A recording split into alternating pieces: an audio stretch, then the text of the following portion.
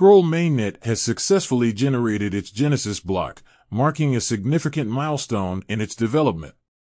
Untangled, an RWA lending platform, has secured $13.5 million in funding and is now operational on the Celo blockchain. SSV Networks' Israeli founder, Alon Murak, has been called up for military service. Raft will distribute 37.5 million Raft tokens in an airdrop at 8 p.m. today. The Uniswap Foundation has requested a DAO allocation of $46.2 million to support its work over the next 2 years.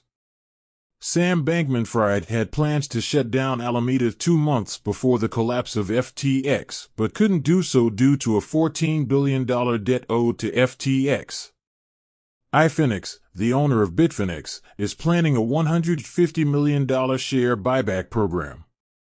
Galx has pledged full compensation for user losses and an additional 10% in compensation.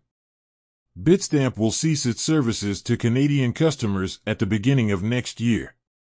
The Hong Kong Securities and Futures Commission has withdrawn its licensing application for the virtual asset trading platform Amber. That's all for today. Have a good one.